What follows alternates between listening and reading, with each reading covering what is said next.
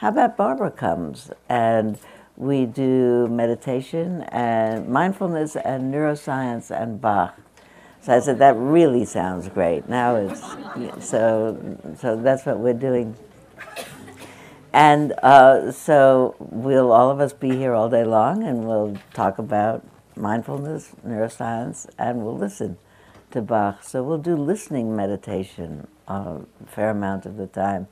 And I was thinking the other night about, just before we start, to tell you this one introduction to listening as an art that just serendipitously was, if this is Saturday, night before last, on Thursday night, I was in the Opera House for an orchestra rehearsal for the upcoming Magic Flute. So an orchestra rehearsal is almost the dress rehearsal. It's not the dress rehearsal, but there are singers there. There's the orchestra's there, and the singers are there, and they sing. And it's wonderful to watch a story that you've seen or heard unfold before, and people are absolutely in street dress, and but walking around on the stage and marking out their places. And it wasn't a run-through from the beginning to the end, as you often hear. It was the conductor with his list of, let's go to number 21, bar 3, and start there, and do the next 5 bars, the next 5 bars, the next 5. Let's do it again, and let's do it again, and let's do it again. And you over there, did you notice? It was, and he was wonderful because he'd say, "That was great." Now, over here, did you notice that you were just a little half a beat behind the singers when you came? Let's do it again. That was great. Now, did you notice that this over here was a little? So let's do it again. That was great. And the thing is, it was an exciting experience. First of all, to see this in progress, and it was exciting to hear it come together and together and together and together until it was really together. And when Barbara and I and Cliff met the other day, and she was talking about practicing and listening until it comes together and together and together and together, until there's nothing that isn't part of this experience now. And the conclusion, or the direction that points to for me, and when I think about it in terms of mindfulness, is here we are training our attention as much as we do, training the attention to be here, to be here, to be here, really to be here, no wisp of attention anyplace else, not only for the experience of resting in this moment, which is complete and beautiful and free of concerns of, unproblematic, I would say. It's free of worries of the future or regrets about the past. It's just this moment. In addition to the purity of being just this moment, is a possibility of something extraordinary emerging, some insight, some revelation, something we haven't known before. Really, we're doing this practice, the best translation for vipassana is clear seeing or insight. Something new happens, and we are transformed by the experience. So when I was at the Opera House the other night, and listening, and realizing that I was also transformed in my mind by listening so hard to hear, as well as the musicians were hearing. So I was really looking forward to telling you that as a beginning and introduction to this day.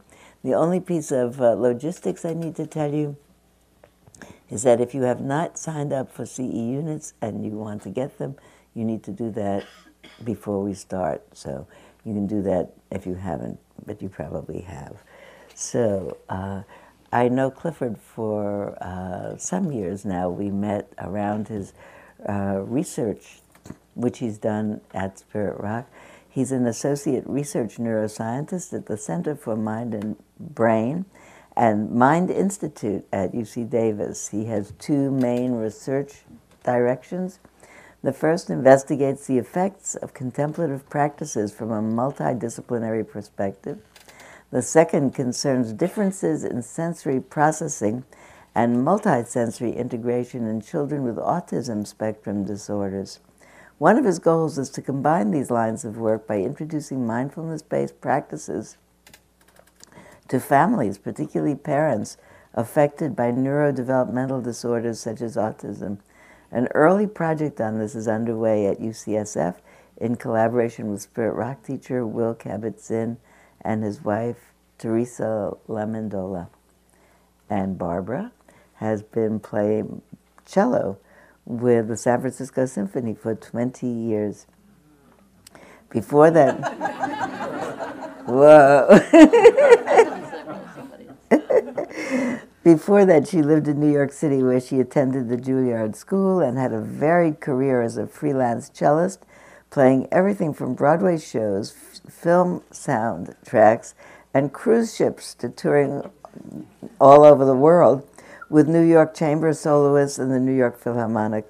She and Cliff have been married for 24 years, and this is their first workshop together. And she'll begin by playing Bach. Thank you, Sylvia. First, I just want to say what a pleasure it is to be here today to share my music and my thoughts with you. Now, Sylvia has introduced Cliff and myself. I'd like to introduce you to my cello. This is Giovanni.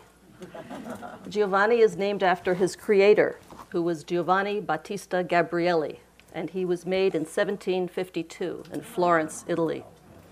Giovanni and I have been together for 25 years, even longer than Cliff. And as with most musicians and their instruments, we have a very close relationship. Now, about 25 years before Giovanni was created, the composer, Johann Sebastian Bach, wrote 6 monumental works for solo cello, which he called suites. And this was the first time ever in the history of music that any composer had thought to write music of such elaborate complexity for a single cello to play all by itself. Now, each of these 6 suites has 6 movements, or sections. And Bach began each movement, or each suite rather, with a movement called Prelude, which was then followed by 5 popular dance movements of the time. Now, a prelude is a kind of free-flowing, continuous motion movement that welcomes the listener into the sound world of the cello and sets the emotional and harmonic tone for the whole suite that follows. I'm going to begin by playing the prelude from the first suite of Bach in G major. Now, today, rather than think of this as a concert performance, I'd like to try to integrate the music into our contemplative experience. So when I play, I expect no applause, even if you like it. Instead, just allow the sound to linger in your mind and follow the music into silence. We will then sit together for just a few minutes until Sylvia rings the bell, and then she'll guide us into a longer sitting period. Now, I chose this particular prelude because G major is a very joyful key generally for Bach. And in this piece, he revels in the sonority of the 4 open strings of the cello, which are all present in the key of G. So, as a way of welcoming you into the sound world of my cello and the musical world of Bach, and to set a contemplative tone for the day and an introspective tone, this is the prelude from the first suite.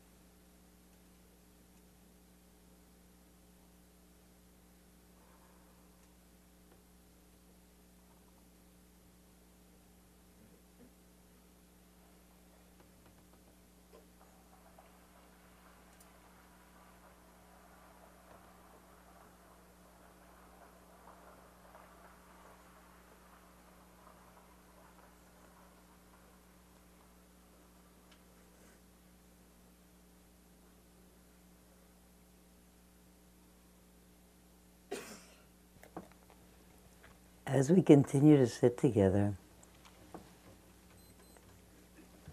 let your body keep this relaxed focus. Perhaps you can extend the hearing meditation to hearing what's happening around in the room, the sound of silence.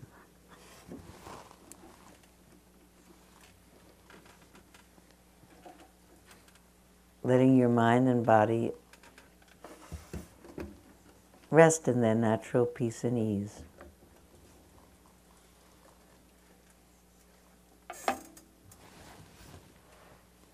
Perhaps using the heightened faculty of hearing to attend to the sounds in the room, the breathing of people around, sounds outside, sounds inside, allowing the attention just to rest, alert enough to be present and relaxed enough to be completely at ease.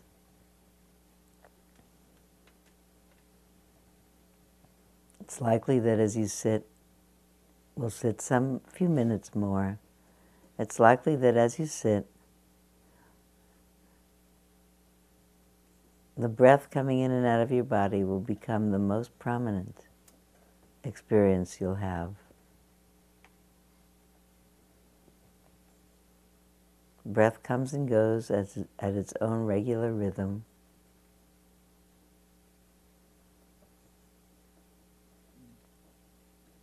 Like each other, but not identical.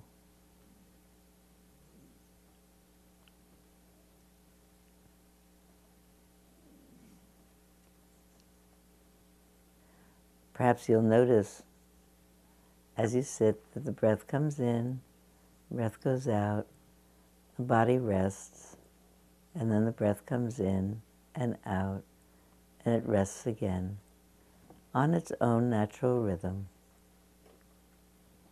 You can use that rhythmicity as an aid to keeping your attention focused in this very moment, in this very place. Feeling your whole body on the chair, on the floor, wherever they are, with your arms and your hands wherever they are. This breathing being, just now. We'll sit several more minutes.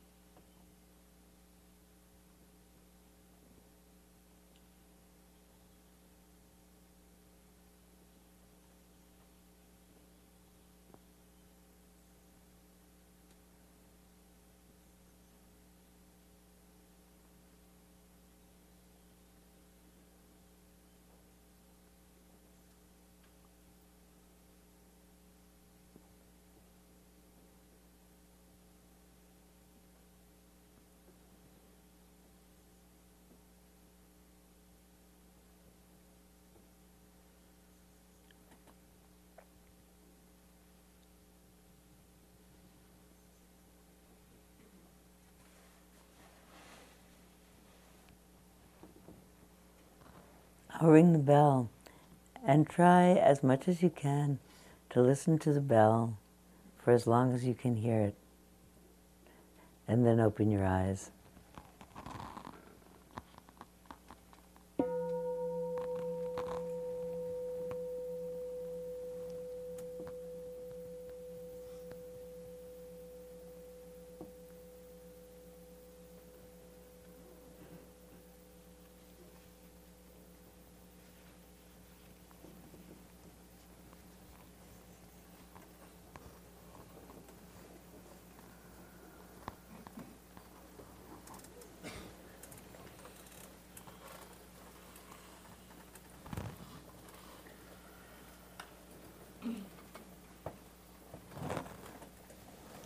I think you're wonderful. And I think that probably everybody here shared with me a kind of really inhibit yourself, because she said not to applaud, but how many people felt like it? Good for you. What was that like for you? Let's make this into a meditation class. Why are we here with Barbara and Clifford and myself? What did you learn? What did you feel? How was that? Yeah. The first couple of notes, I was just swept with just the intense beauty of it, and just started crying. It was so beautiful. Just so moved by it. I just love that particular piece of music, and it just like, oh, just swept me away. Thank you very. What's your name? Mary. Mary. Thank you very much. What else? There you go. You know, we'll make a little lesson out of this after a while, but let's first hear what happened. Thank you. After you played your music, and then there was the quiet and the listening and the natural awareness of sound. And then you came back, and it was so silent and so giving, like faith. Thank you. What's your name? Suzanne. Suzanne. Thank you, Suzanne. What else? There you go. Thank you. That was exquisite. I find that music, more than meditation even, has the capacity to transport me to that place, that transcendent place beyond myself. And I wish I could get to the same place with meditation, but there's something about music which really takes me to that deep and joyful place. So, thank you. What's your name? David. David. Thank you. Okay, I too have always loved music, and it takes me to that place. However, a year and a half ago, I had a sudden hearing loss in one ear, so I really mourned the loss of stereo music. Though I've been going through some adjustments neurologically since then, and I do find if I cup my ear, I can get a sense of stereo, and I can really narrow in on listening to music, and so it really has increased my focus. And then when the music stopped, another lovely thing is the tinnitus in my deaf ear. So I go from the beautiful cello and Bach to a humming sound, which affects my meditation and breathing, because I can't even hear my breathing on equally. And then on the one hand, it gives me something to focus on. On the other hand, it distracts me from focusing on something more pleasant. So I just want to say that the whole, it really ties in with everything that my brain is going through with some music, meditation, and neuroscience. Tell me your name. Oh, I'm Julia. Julia. There's somebody right over here.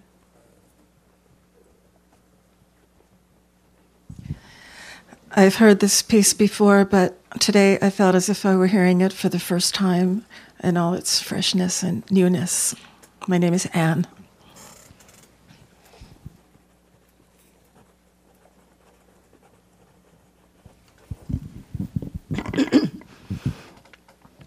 I felt the spaciousness as I leaned into the longer notes, as if the space was expanding inside myself.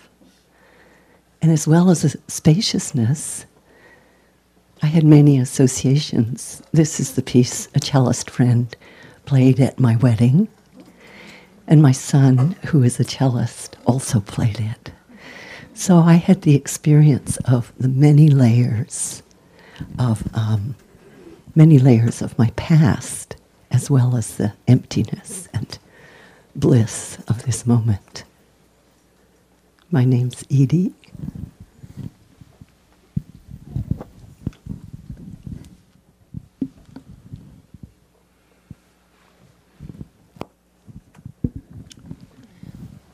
I feel that I have to say something, and yet I don't know how to say it. Because there's something about, how do you say it in words, integration, but how it is that your breath and your hearing, your physical, your mental, your emotional, is such a, so integration is the wrong word for it for me. It's a wholeness, and Bach certainly, knowing him all my life. Anyway, just hearing that so full that it almost can take just sitting, hearing, and yet knowing not where that leaves or what adds. It really is so connected. It's the most beautiful thing, process of life. Thank you. Mm-hmm. Thank you, Jack.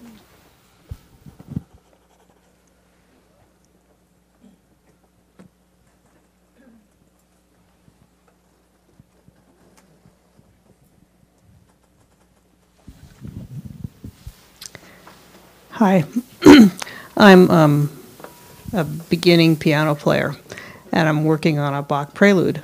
So first of all, your introduction of what the Prelude is about, I never quite knew that. It made so much sense.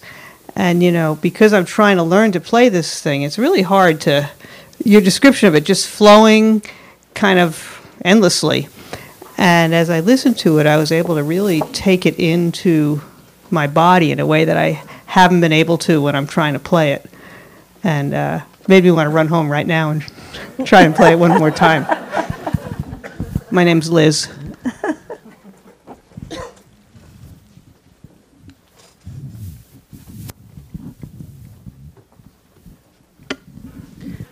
I've loved classical music for years, go to concerts, have a collection. And cello has always been sort of like mood music for me. I'm definitely familiar with this piece, and I found myself sort of swaying to it, being able to listen to it in this meditative environment versus listening to it in the context of a full symphony orchestra with other instruments playing. Was really able to feel how the music rippled all the way up and down through my body. It was an amazing sensation. Thank you so much. My name is Roberta.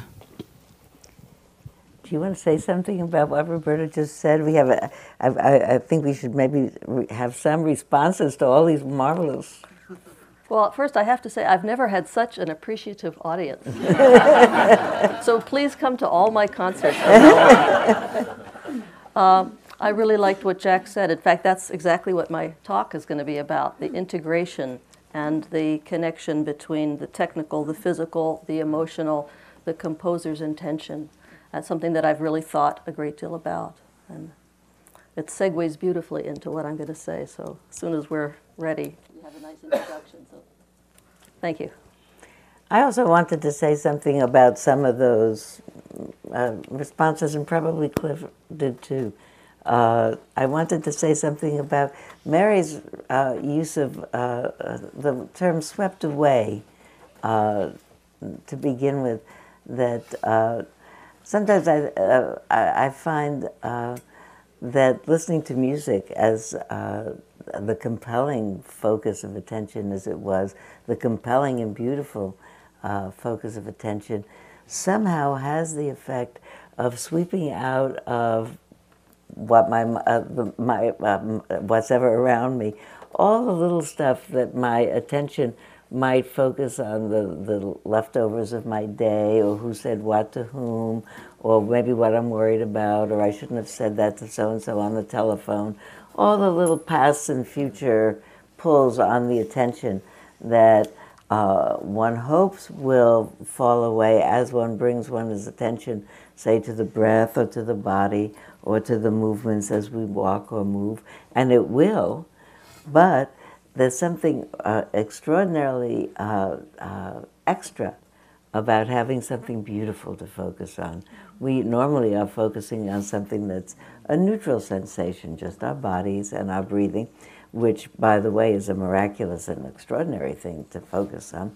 And every once in a while we realize this is not nothing, this is an amazing experience, this is a body that's breathing, wow. But it's not an everyday thing that we sit down and think this is a body that's breathing, wow. We think, oh, I shouldn't have, or what'll I, or this, or that, or the other. And this sweeps it away and say, whoa, here I am. And someone right after that said, got very silent. And I think of silent not so much in the absence of sound, but the absence of confusing things that are pulling on my attention, whether they are actually sounds, actual auditory sounds, or stories in the mind. That it seems to me such a verification of the third noble truth that peace is possible. We can, in this mind, be quite alert and not be having a problem with anything. Mind has just put down everything, and it's just abiding. And it does that wide awake. It doesn't have to be thinking or not thinking. Sometimes people say, I can't empty my mind of thoughts. And I'm eager to tell people, you don't have to empty it of thoughts. I mean, I feel great as a thought. I feel peaceful is another thought. And to really feel peaceful, I don't need anything. My cup runneth over. This moment is sufficient to itself. What were you going to say, Cliff? Well, let's see. Am I on here? Yeah. Okay. So I'm perpetually grateful to be so close to Barbara. So in the silence, I heard the music of the sounds of nature and the world around us. And to me, when a composer captures some deep truth about the nature of lived experience in sound, there is, I think Jack got it quite interestingly close. It's beyond integration because there is coming back at you some understanding of human experience connected to natural world outside you, interpreted through the genius of the composer, adding some quality of emotion. Other things related to neuroscience and plasticity I'll reserve for my talk. Well, I maybe have some more questions, but I had two more thoughts as you spoke. I think that that in addition to the effect of the transformative effect of the beauty that causes the mind, somebody said, it was David who said transcend. And so here's all this stuff of our lives with its normal pull on our attention, just making whatever low grade even pulls on the attention, but we're not all here. And here's the music, and we pass over that, and we say, wow, look at this, alive, whole, happy.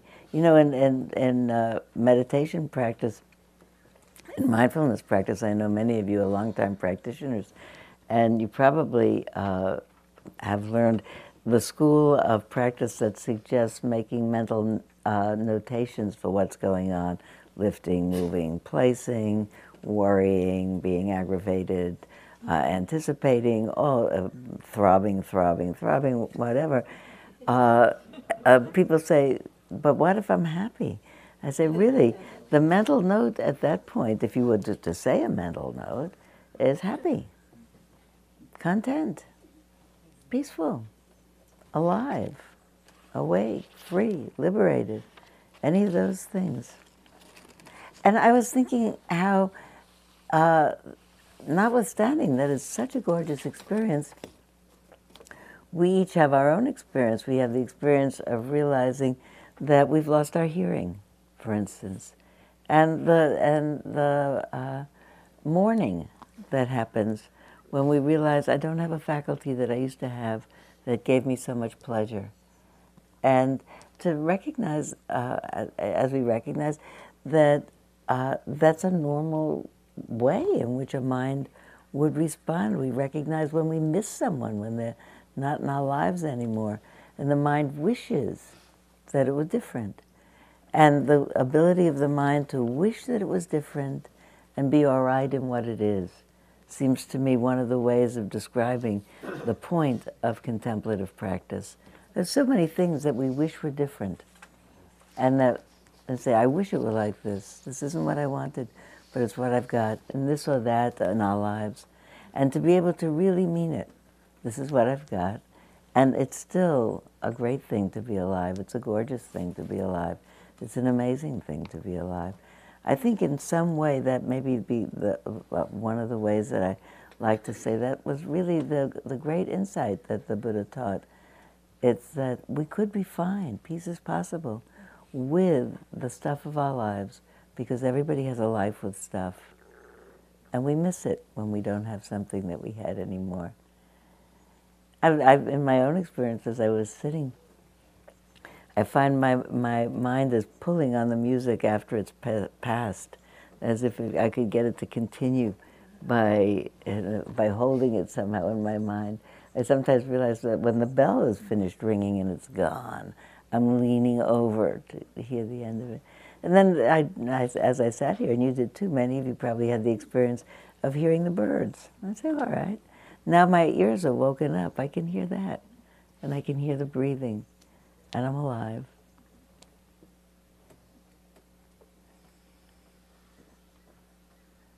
Do you want to teach a little bit now? Sure. Okay.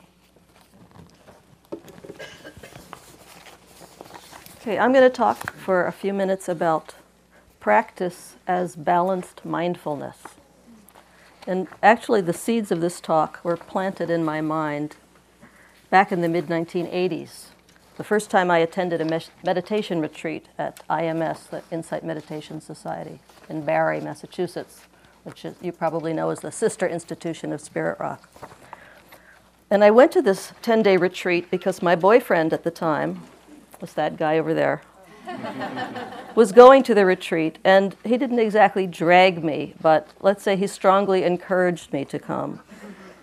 That was taught by two guys with very Buddhist-sounding names, Jack Kornfield and Joseph Goldstein. Now, at that time, I had no background in Buddhist teachings. I had never studied the Dharma, and I had very little meditation experience. So I was kind of reluctant to agree to sit in silence for 10 days over my Christmas vacation. But I was also very curious to explore this insight meditation stuff that was so important in Cliff's life. And as I listened to Jack and Joseph talk, I was very surprised to find that certain parts of the teaching sounded very familiar to me. Jack talked about, let's be aware of the feeling of your body on the cushion or the chair. Follow the flow of your breath. Move your attention to energy in different parts of your body. Deep listening to the sounds around you. And I thought, well, gee, isn't this exactly what I do every day when I sit down to practice the cello? In fact, it's something I've been doing since I was 8 years old. Now, fast forward 25 years, one marriage, 2 kids, and many retreats later. And this past November, I sat a retreat here at Spirit Rock with Stephen and Martine Batchelor.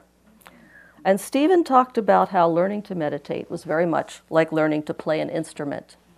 And then I thought, yes, I've had that thought for so long. It is so similar. And it really led me to consider even more deeply the parallels between my practice, cello practice, and the other kind of practice, which is sitting meditation. Now, when I play, I have to be extremely conscious of the musculature of my arms and hands, not the names of the muscles or where they connect with each other, but the functional use of them. I need enough physical strength to play the notes and produce a good sound, but not too much tension to impede the flow of the sound or cause myself pain. In fact, it's very easy to cause pain or injury if you're not extremely conscious of what you're doing. And many of my musician colleagues have developed all variety of overuse and repetitive stress injuries. And without sufficient mindfulness of how one uses the body, that's actually one of the hazards of the jobs of being a professional musician. Now, when I first sit down to the cello, I try to feel the stability of my feet on the floor, my sits bones on the chair, and I set the intention of feeling a connection all the way up my spine, through my torso into my arms, hands, and bow. I have a deep awareness of my breath. In fact, musicians often talk about breathing with the music, or other times we say, I want to allow the music to breathe. One of my teachers once said, breathe through the soles of your feet when you play the cello.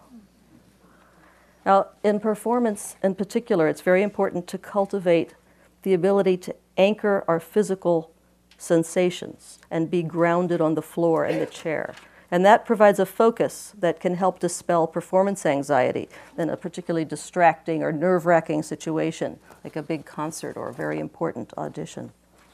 And this grounding enables you to maintain a feeling of emotional openness in order to communicate what's really important, the expression of the composer. I often feel that the two bodies, the cello and myself, are becoming one. And my arm, hand, and bow feel like they're one long appendage, not really separate from each other.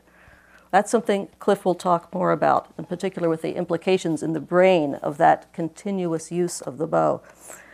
And he told me about some experiments that were done with non-human primates and the use of tools. I won't tell you all the details yet, but when he explained about that research on the monkey brains, my first thought was, yes, of course that's right. That's not just my imagination. And then my next thought was, we could probably teach those monkeys to play the cello, too. And he'll talk more about that later. So in order for you to understand what practicing is like for me, I need to explain some basic points about the cello. You're probably aware that unlike a piano or a fretted instrument, the notes don't already exist on the cello until you find them. I have just 4 strings. They're tuned A, D, G, and C. And if I want to play any other notes but those 4, I need to figure out where they are and then draw the bow across the strings in a way that makes a pleasant sound so you can hear them. Making music requires awareness of many aspects of my body and emotions while I'm playing. Of course, the physical motions of creating sound and finding the notes, and constant adjustments of the fingers to fine-tune the pitch, the volume, quality, variety of sound, and then, most importantly, translating these motions into the emotions, the musical concepts and feelings that I want to project to the audience. And that's based upon my interpretation of the composer's meaning in his music. Now, in performing the music of Bach, I think a great deal about what he had in mind when he wrote the music. Why did he choose those notes in that particular order with this rhythmical idea? In order to understand this music, I need to study the harmonic, structural, and stylistic interpretation of the music and culture of the Baroque period, which is when he wrote. And then, in order to achieve this synergy of physical motion and emotional communication in performance, I must spend many, many hours alone in a room with just the cello and my own awareness. And this is what I call practice. Now, what I'm striving for when I practice the cello is what I call a balanced mindfulness, a non-judgmental, neutral appraisal of the sound that's being made moment to moment. Now, since most of you are meditators, that sounds very familiar, I'm sure. Now, as music students, we often get frustrated with our inability to accomplish something we think we should be able to do. My students say, my progress is too slow. I've practiced it 1,000,000 times. Why can't I get it? I should be able to do this by now. And I say to them, when it comes to learning the cello, we're all Buddhists. We need to cultivate this dispassionate error signal, accepting yet discerning towards the sounds that we make. Oh, of course, sometimes we all practice mindlessly without really listening carefully. And then, when it happens to me, which it frequently does during practice, I just bring the mind back to the music, gently returning the focus to the cello. No wonder it sounded so familiar when I did my first meditation retreat. And if we're really able to cultivate a deep listening, then this increases our powers of observation and critical evaluation and causes us to make necessary adjustments in our playing as we go along. More precise intonation or pitch, a richer vibrato, more beautiful quality of sound. A continued repetition of the new ways of playing gradually leads to greater improvement and an even deeper listening. And as we integrate this into daily practice, new habits replace the old. And eventually, hopefully, in a performance, the improved ways will come more naturally. This process is repeated over and over throughout our lifetime. In fact, one of the things that makes learning an instrument so rewarding throughout life is the continuous opportunities for growth and learning and improvement. Now, I'm going to pick up my cello so I can give you a couple of specific examples. Now, the details of practicing might be very interesting to explore, so let me be very concrete here for a moment. Now, when I commit to practicing for a performance, I set a complex agenda that has elements of physical flexibility, memory training, and careful listening to form the arc of the musical phrases. I have to work out exactly how I want my fingers to move, where I choose to play each note, and all the different varieties of what we call sound color. I'll just give you one example. For instance, if I play this note, middle C, I can play that note on any of my 4 strings. I can play it here on the A string. I can play the same note on the D string. I can play it up here on the C string, on the G string. It's here somewhere. There it is. And I can also play it on my lowest string as a kind of harmonic. So one of the decisions I make is, well, where do I want to play that C? And it depends a lot on context. Let's say I want a really strong and full sound, so I'd probably play it there on the A string. But maybe in another passage, I'd want a more covered, softer quality, so maybe I'll play it on a slightly darker, more covered string. And then I might want a particularly edgy sound, so I'd play it up there on the G string, which has a slightly uncomfortable quality. And then I might, at another time, want to have a very wispy and barely audible sound. So I'd play it as a harmonic on the C string. And then there's the variables of the bow speed, pressure, and placement.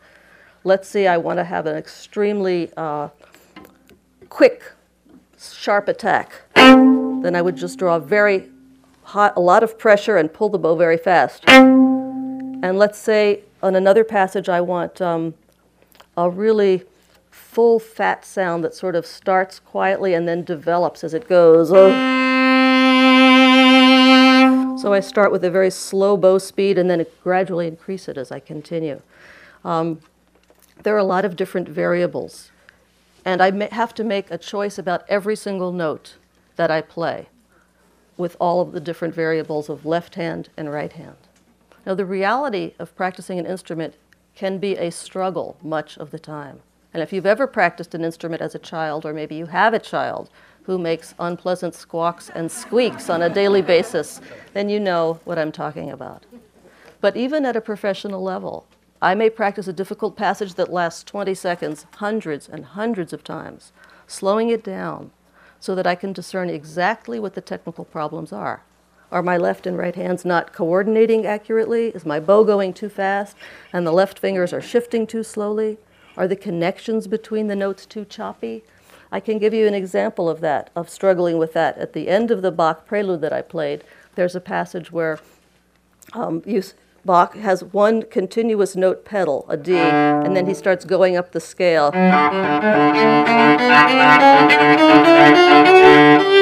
So there's a very difficult coordination of the changing from the upper string to the next string.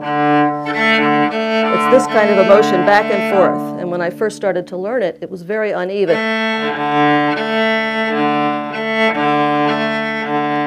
And so I had to take it apart and try to figure out, how do we make that motion? How should I make that motion to get the maximum smoothness and control? Do I initiate it from my shoulder?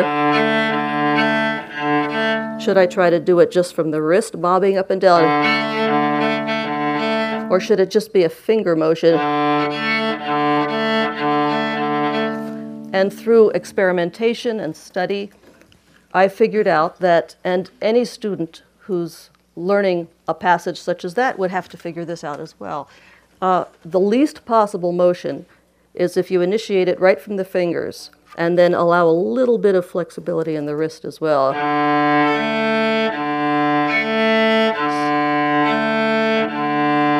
So I would slow it down very, very slowly for a long time.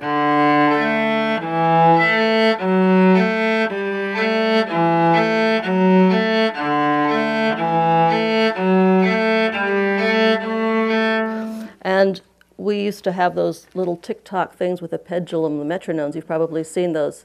Well, they still exist somewhere, but now everybody's iPhone has a metronome app. Mine does. So I just put metronome app, and I decide the tempo that I want to have ticking for myself. I still use it. We all do. And I might start it very slowly.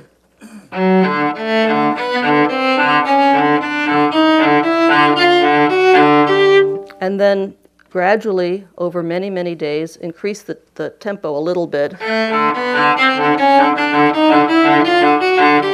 And if I find that, okay, here it was a little uneven, then I go back to slowing it down.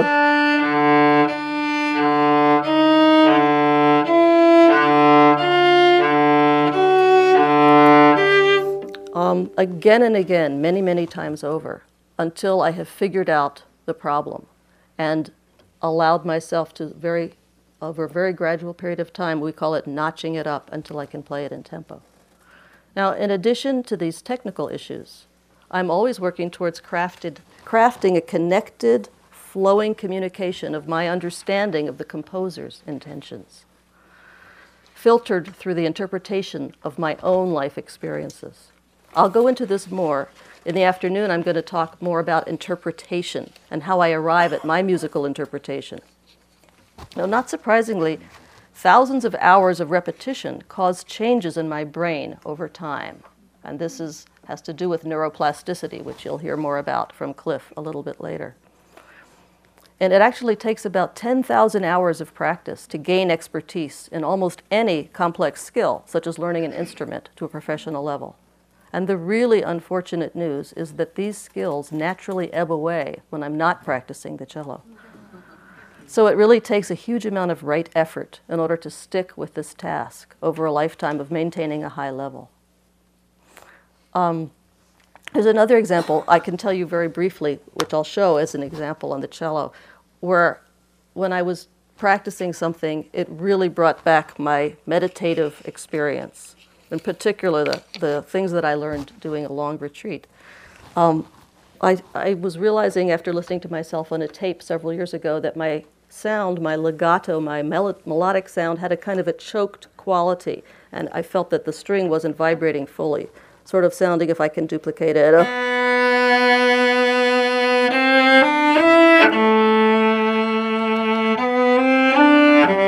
so that the string wasn't really vibrating. And when I heard the tape, I was very surprised because it wasn't the sound I thought I was producing. And it certainly wasn't the kind of sound that my favorite cellists, such as Yo-Yo Ma, could produce, and the kind of sound that I was striving for. And so I really wanted to figure out why was I having this choked sound. And you can go to a teacher for help, but at this time I has already been doing a lot of teaching myself, and I thought I really should be able to figure this out because I can help my students find their best sound. So let me try to find out my own best sound. So I basically deconstructed how I drew the bow, going back to the most basic aspects of just drawing the bow across the string. And I thought about, at the walking meditations, how the teacher would say, Pay attention to the intention to lift your foot as you walk back and forth across the path. So not even just the walking, but the beginning of the intention to lift the foot, and where does that originate, and how do we lift the foot? And so I tried to find, where am I creating this tension? Where am I choking the sound? And I realized after a while that I had some tension in my upper arm right here. And when I drew the bow with attention, it affected the whole way that the instrument vibrated. And so by many, many hours of slow deconstructing, just being so careful and connected with my intention of raising the arm, lifting the arm, relaxing up here, after a while, I was able to very consciously just relax my upper arm when I started to play.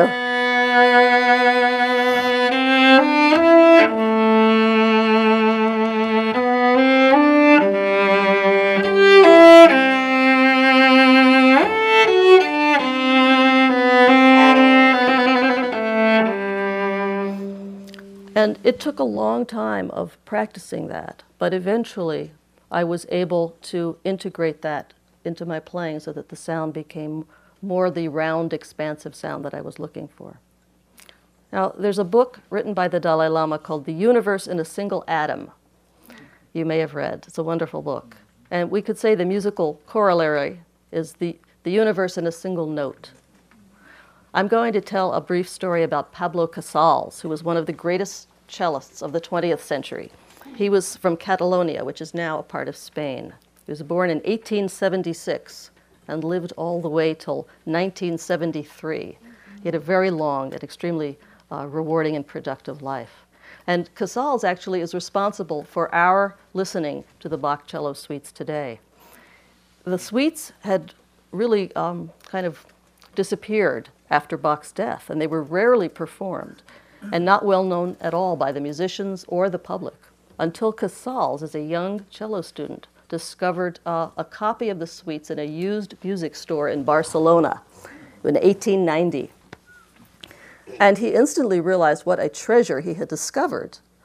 And he spent the next 12 years practicing them and studying them until he felt ready to perform them in public. And Casals single-handedly brought these suites to the concert-going public. And then many other cellists jumped on the idea after hearing them and hearing how successful they were and what great pieces. And now, over the years, they really have become a staple of cello repertoire. Now, Casals had many students throughout his life. Some of the most well-known cellists in the world today studied either with him or some of his disciples. He also founded a number of music festivals around the world, including the Casals Festival in San Juan, Puerto Rico, where he brought musicians from all over the world to play together. I was lucky enough to attend the Casals Festival one year, performing in the Casals Festival Orchestra, and it was 5 years after he had died. It was 1978. But many of the players remembered him, and they told vivid, wonderful stories about the great maestro. And my favorite story about Casals is when someone asked him, "Maestro, what is the most difficult thing about playing the cello?" And this was at a public master class, so all the students were gathered around and they were waiting. What's he going to say? And they said, one thought, oh, he's going to name this very difficult Prokofiev concerto. It's the most difficult thing ever written. And other people thought, no, he's going to pick some very complicated bowing, like a flying staccato. And someone said, no, I bet he'll say the Paganini caprices. And so Casals thought for a minute, and he said, the most difficult thing about playing the cello is finding where to put my first finger down every morning when I start to practice. I thought that's such a great story. What he's talking about is the perfection of a single note, focused, balanced, and aware. When we play, we are constantly returning our awareness to the sound, making the same corrections over and over as he did for 94 years. How do we play the bow across the string with a rich, full tone and allowing the string to fully vibrate? As with meditation practice, for me, every practice session is a fresh start. I go back to the beginning, breathe deeply, and try to quiet my too active mind. One time, after I sat a 6-day retreat here at Spirit Rock several years ago, I had to go directly from the retreat to a rehearsal with the San Francisco Symphony. at Davies Symphony Hall. So I had Giovanni with me in my retreat room. He was quiet in his case for the whole 6 days. And then after breakfast on the last day, I walked to the car, put the cello in the car, and I drove right to Davies Hall. And I thought, well, since I haven't touched the cello for a week, I better at least practice for an hour before the rehearsal starts, just to kind of get myself warmed up. So I went down to one of the practice rooms we have in the basement at Davies Hall, and I started to tune. And normally, tuning is just 4 strings. It's a pretty quick process, and maybe it'll take a minute if you're very out of tune and have to just carefully balance. Well, this time I tuned for 30 minutes. And those of you who have sat retreats, you know how your awareness of so many aspects of normal life changes that you don't even realize, so that when you return to normal life, you are acting very differently in the world. And I had so deepened my listening awareness that the mere act of tuning 4 strings, which would take a minute or less, now took me 30 minutes. So with this in mind, I'd like to play one of the other movements from the first suite. This one's called Sarabande. Now, the 5 movements that follow the prelude in each of the suites are dance movements, popular dances at the time, with names like minuet, courante, and allemande. And the Sarabande is the 4th movement, and it's the only slow movement in all of the 6. So it's really the first moment of repose that the listener would hear. Now, you may not have heard of Sarabande before, but in the 18th century, anyone who would have heard the Bach suites knew exactly what the Sarabande is. It's a very slow and stately dance in 3/4 time. It's elegant and stylized with specific movements of dance for each of the steps of the beat. Now, unlike most dances in 3/4 time, like a waltz or a minuet, that has a natural accent on the first beat, like a 1, 2, 3, 1, 2, 3, the Sarabande has the accent on the second beat. So it's like 1, 2, 3, 1, 2, 3. And this rhythmical idea has the effect of obscuring the rhythm, actually. And so sometimes the listener is not really sure what beat you're on. And Bach, of course, knew this, and he used this device to create a somewhat enigmatic, pensive, long melodic line that carries you along a sea of harmonic invention. So let's just take a moment to take a deep breath. And just like after the prelude, when I finish the Sarabande, we'll let the sound just fade off. Oops, I don't want to fall off the edge here. We'll let the sound fade off, not fall off. Fade off into silence. And then after a few minutes of sitting quietly, I'll take some questions.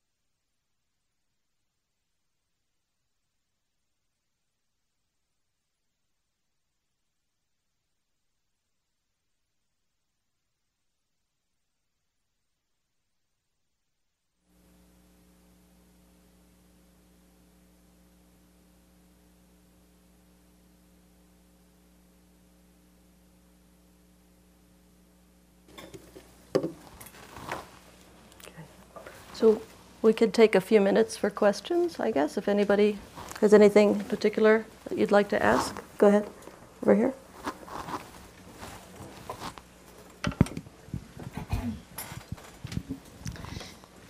My question is this. A dear friend of mine who is a composer and vocalist was asked to perform for His Holiness the Dalai Lama.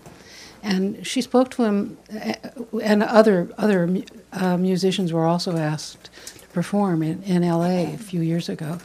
She asked him afterwards what music he listened to. And he said he doesn't listen to music at all. And I wanted to know your thoughts about that.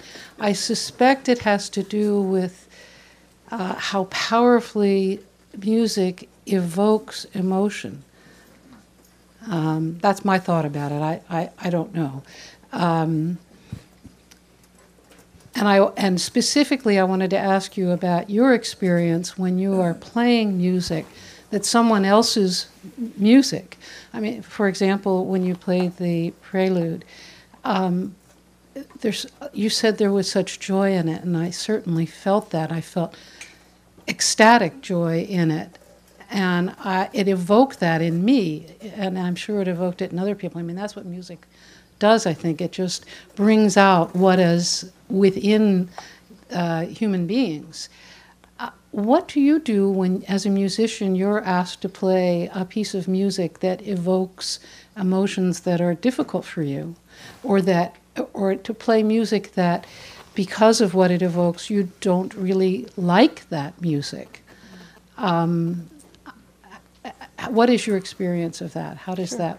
Well, that's a great question, and I will talk quite a bit about interpretation and expression in the afternoon, but just sort of briefly to answer that. Well, first of all, I don't know why the Dalai Lama doesn't listen to music. I can't speak for that. But in terms of when we perform, just as an actor has to, part of our training, part of an actor's training is to be able to express all the emotions in Shakespeare. And myself as well, I often play pieces that are very poignant, sad, very powerfully full of grief or very painful emotions. And it's a complex process because one, as a singer, will tell you, the singers like to say, if I play a piece that's very, very sad, the audience should be crying, not me. So if I'm totally lost in my deep, sad, mournful emotions, then I can't really play with the kind of awareness that I need to. So it is a complex process, but I really do try to get to a place in myself where I can express whatever my pain and anguish is through the composer's voice, but I have to maintain the discipline of being able to play physically while I do that as well. I actually thought that you said that there was something that you said that led me to think that before, that it might be different if you're a soloist playing and the music is yours to interpret, yes, in a sense, because right, everybody has a different interpretation. But if you're playing with an ensemble, with a symphony orchestra, it seems, or as you know, someone playing for the opera, is the intent to make yourself a channel for what the composer meant to. Well, that's an excellent point. And when I play in the San Francisco Symphony, I have a different job than I do when I'm playing by myself. My job now is to communicate my feelings about the composer's intention. When I'm in the San Francisco Symphony, my job is to communicate Michael Tilson Thomas, or whoever the conductor is, his intentions as expressed in rehearsal and in how he communicates. So I'm a channel for the conductor's interpretation. That's a different activity. If I'm in a chamber ensemble, say a string quartet, then the four of us together work out through hours and hours of discussion and argument and head bashing and trying things different ways. We work out our own interpretation. But as Sylvia says, playing in a symphony is a very different professional activity. And there I basically give up a lot of my creative decisions to the conductor, and that's his job. I was also thinking, and then I know you want to, and John's a musician, he's going to ask a question. I was also thinking, as you were describing the hours and hours and hours of practice, that and repetition in the fingers. And first of all, I had this flash of, I wondered if you've ever done fMRI studies on Barbara, and you know what parts of her brain are bigger than others. I was thinking what must be going on in this part of the brain, this part of her left arm, her right arm must be different from her left arm. Yeah. We call that bilateral transfer, from one hand to the other. But I was thinking about becoming a conduit, in which case all of you, including the instrument, is just present. That the instrument is a part of your body, so to speak, and without a complication, the music arises out of it as any kind of an action that a person does arises more or less spontaneously. It's not random, so in that sense it's not spontaneous, but it's as a result of a whole lifetime of practice. I was thinking of the one little parallel, it's a big parallel, between practicing music and becoming a virtuoso at it and practicing meditation, because I think it goes without saying that we are not meditating to become good meditators, but to become the kind of people that we might really fully be, in ethical, moral, loving, generous, not contracted in any way with any impediments. I remember reading once a definition of compassion where it said, every impediment that bars the door of the heart from opening fully will be pushed aside from meditation. So whether or not we think that all the time as we sit down to meditate, but I was thinking that with a musician you could see, I'm getting better, I'm getting better, I'm getting closer, I'm getting closer, I'm getting closer. How would we see that I'm getting to be, I've made any progress with my meditation? It's not how many breaths can I take in a row without being distracted. It's not relevant. Because we're not doing this to be breathers or pulmonologists. But really, what would be the cognate of it? And it seems to me, I think to myself, my test for myself at any time during the day of am I in tune, as could I at this moment am I able to love? At this moment do I care? That's what I think about. Not do I know where I'm breathing, and not that I forget where I put my glasses, which I often do. But it doesn't have to do with what I really hope to have happen from practice, which is I hope to remove those impediments so that at any moment I'd be capable of loving, not having a problem with what's in this world and what's in my life. That would be a liberated person. And I think that we have the brain capacity to practice that as well. And we know when we're off. You know what I like to think about? Barbara's showing how, I'm watching you too as you move your finger microscopically. I like to watch flocks of birds in the migration seasons. You see a whole flock of birds in beautiful synchronized flying, and someone is leading and they're going along. And sometimes the leader turns back, and then they all turn back and they go this way. But they go a little bit, and then they turn, and they go back again. And they have an internal compass that tells them this, you weren't going in the right direction. So that when you have an internal compass, I think that what I'm working on in my meditation is developing that internal compass that says you must be distracted because your ability to love or to care or to be glad to be here isn't here. Anyway, John was going to say something.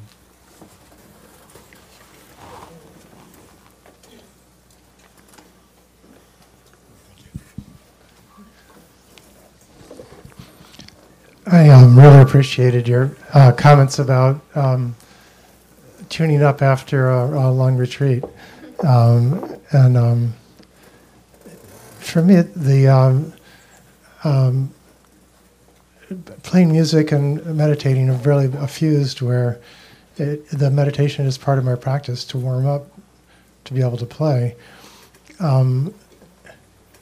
It's so different after a retreat or after a long sitting. I wonder if you could elaborate a little bit on, and perhaps Sylvia too. I don't know if you still play your violin, Sylvia, but maybe both of you could talk a little bit about that effect of a long retreat, and then when you don't have to give a performance, when you're not going to a concert, but just playing on your own, how that impacts you and your playing, and I'd love to hear some elaboration on that. Okay, well, doing a retreat or meditating does have an impact on my playing, a very good impact. It causes me to just be able to be more in the moment and to deepen my listening so that I'm listening even more carefully to the variables, to the variations, which is why it took me so long to tune the cello. I mean, just listening after I did that retreat to these fifths, I mean, that's not really perfectly in tune. And I kept making the finest adjustments to hear the perfect fifths, and I kept not being satisfied with what would have satisfied me, definitely, before I did the retreat, because my hearing was just so fine-tuned. And of course, for a long period of time after that, all of practicing was that way. And this is really how it should be, practicing very slowly. And the best musicians in the world do practice slowly all the time. I have a friend who, I don't know if you know the wonderful cellist Mstislav Rostropovich, who died a few years ago, but I knew his daughter, who studied, unfortunately, the cello also at Juilliard. She didn't have a great time with the cello. You can imagine having a father like that, but she did tell stories that when he would practice, he practiced so slowly, even pieces that he had played many, many, many years, that they had to leave the house. They just couldn't stand to hear that slowed down practice. And I mean, this is somebody whose hearing is, I doubt that he was a meditator, but he had the most incredible ability to listen with such concentration and focus. And so that is what I try to cultivate when I meditate or when I do a retreat, that kind of focused awareness. And if I'm really in that kind of a space, then I have the freedom to not think about playing at all and just feel that I'm an open sort of vessel to channel what the composer is trying to say. Thank you. If that helps. Maybe one or two more because we need to do a walking meditation. How about back here? We have time this afternoon. We'll have many times. I wonder if you ever find yourself clinging to sounds you particularly like. I notice that I prefer the higher, faster tempo sounds to the lower, slower sounds, and wanting to almost hold on to them and not give them up, even though I know in my mind that the slower, lower sounds set the stage for the higher, more joyful sounds. And this quality of kind of clinging to what we like and what we don't like, and even just clinging to the constant evaluation, of course, takes us away, and then I find myself, I've kind of missed some notes. And I wonder what your experience is. My name is Saul. Yes, it's exactly the same as your experience. As I'm playing, there are certain notes that I especially like. Oh, that's a great second finger vibrato. I wish I could play that note longer, but of course I can't. But it's more likely that I'll be thinking about, that note was a little out of tune. Why did I not change my bow faster here? And to keep the loop going of hearing what I just played that I didn't like. And that's something we all struggle with. We absolutely all struggle with that. All the way up to Yo-Yo Ma, Itzhak Perlman, and the best of the best, they struggle with that as well. And part of what we try to train ourselves to do is stay extremely focused, just what you're playing. When a note's gone by, it's gone. Next, you're here.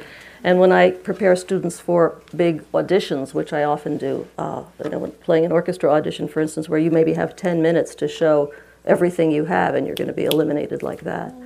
And it's so important to stay focused exactly on the moment that you're playing. And if you do something that you're not happy with, it's gone, and you just immediately go to the next thing. And that's a very difficult and important skill to cultivate. We can cultivate it in practice. We have to cultivate it in practice so that when we get into a pressured situation, we're able to really stay moment-to-moment focus. That's a very important part of learning an instrument. So thank you. And I would add to that the kind of equipoise that allows you to do that is what we're practicing as we're sitting and doing sitting meditation. For the 8 millionth time, your attention, which you had just nicely settled down into this moment in this breath, goes to Hawaii on a protracted vacation. And you discover that, and you say, whoops, okay, and I'm breathing out, and I'm breathing out, I'm breathing in and out. But it's great in Hawaii. You know, when could I go? I saw this great ad for maybe I'll just think about the ad for a second and I'll come back. And to be able to really let that go and to not have the, look what a meditator I am. I'll never get any place because I keep getting roped into every possible fantasy about everything. Whoops, now I'm actually doing recrimination. Okay, let's just relax. Let's be here now. It's a constantly correcting to be here now. And people will say, well, my stuff is so much more interesting than here. Sitting on a chair, sitting on a zafu, in, out, in, out. And that's not interesting. It actually is phenomenally interesting.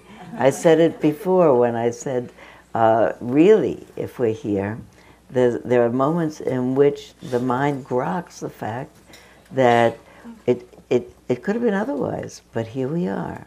And this breath is still going in and out and in and out. And most profoundly, we know what an incredible gift it is to be alive. And you used that phrase somewhere in what you said, I forgot what, the vitality of the moment, but the vibrancy of the moment. You know, so nothing is happening. Everything is happening. First of all, the stuff we don't know, that everything is digesting and assimilating and doing all that. But just this body is sustaining itself in this miraculous, hugely complex organism, so miraculously put together. So this organism that's miraculously put together has been sitting a long time. And so in order to enable us to bring a freshly renewed body to Cliff's lecture and slideshow and everything great in 15 minutes. We're going to do combine a walking meditation, a loving kindness meditation, and a using the facilities meditation at the same time. So you might want to know that we have these facilities here and facilities in the trailer as well. So that should allow it to happen. The walking meditation is you're going to have to walk to any of those places, and to really feel yourself standing up and walking. And while you're up, stretch and move around so you'll be comfortable sitting for another hour. The loving kindness meditation happens by itself when the mind is picked up, is at least a little bit exalted, if not way exalted, but I'm assuming yours is somewhere between moderately and way exalted. We'll have Barbara play 5 bars of something just as you're going out, or something or other, so you'll be exalted. And then on your own, but without talking, okay? We're going to have a talking lunch, but not a talking, walking, meditating 15 minutes. Just a quiet listening and doing all those other things and being back in here when you hear the bell ring in 15 minutes, be back here 5 minutes after that. But take a breath and listen for 15 seconds or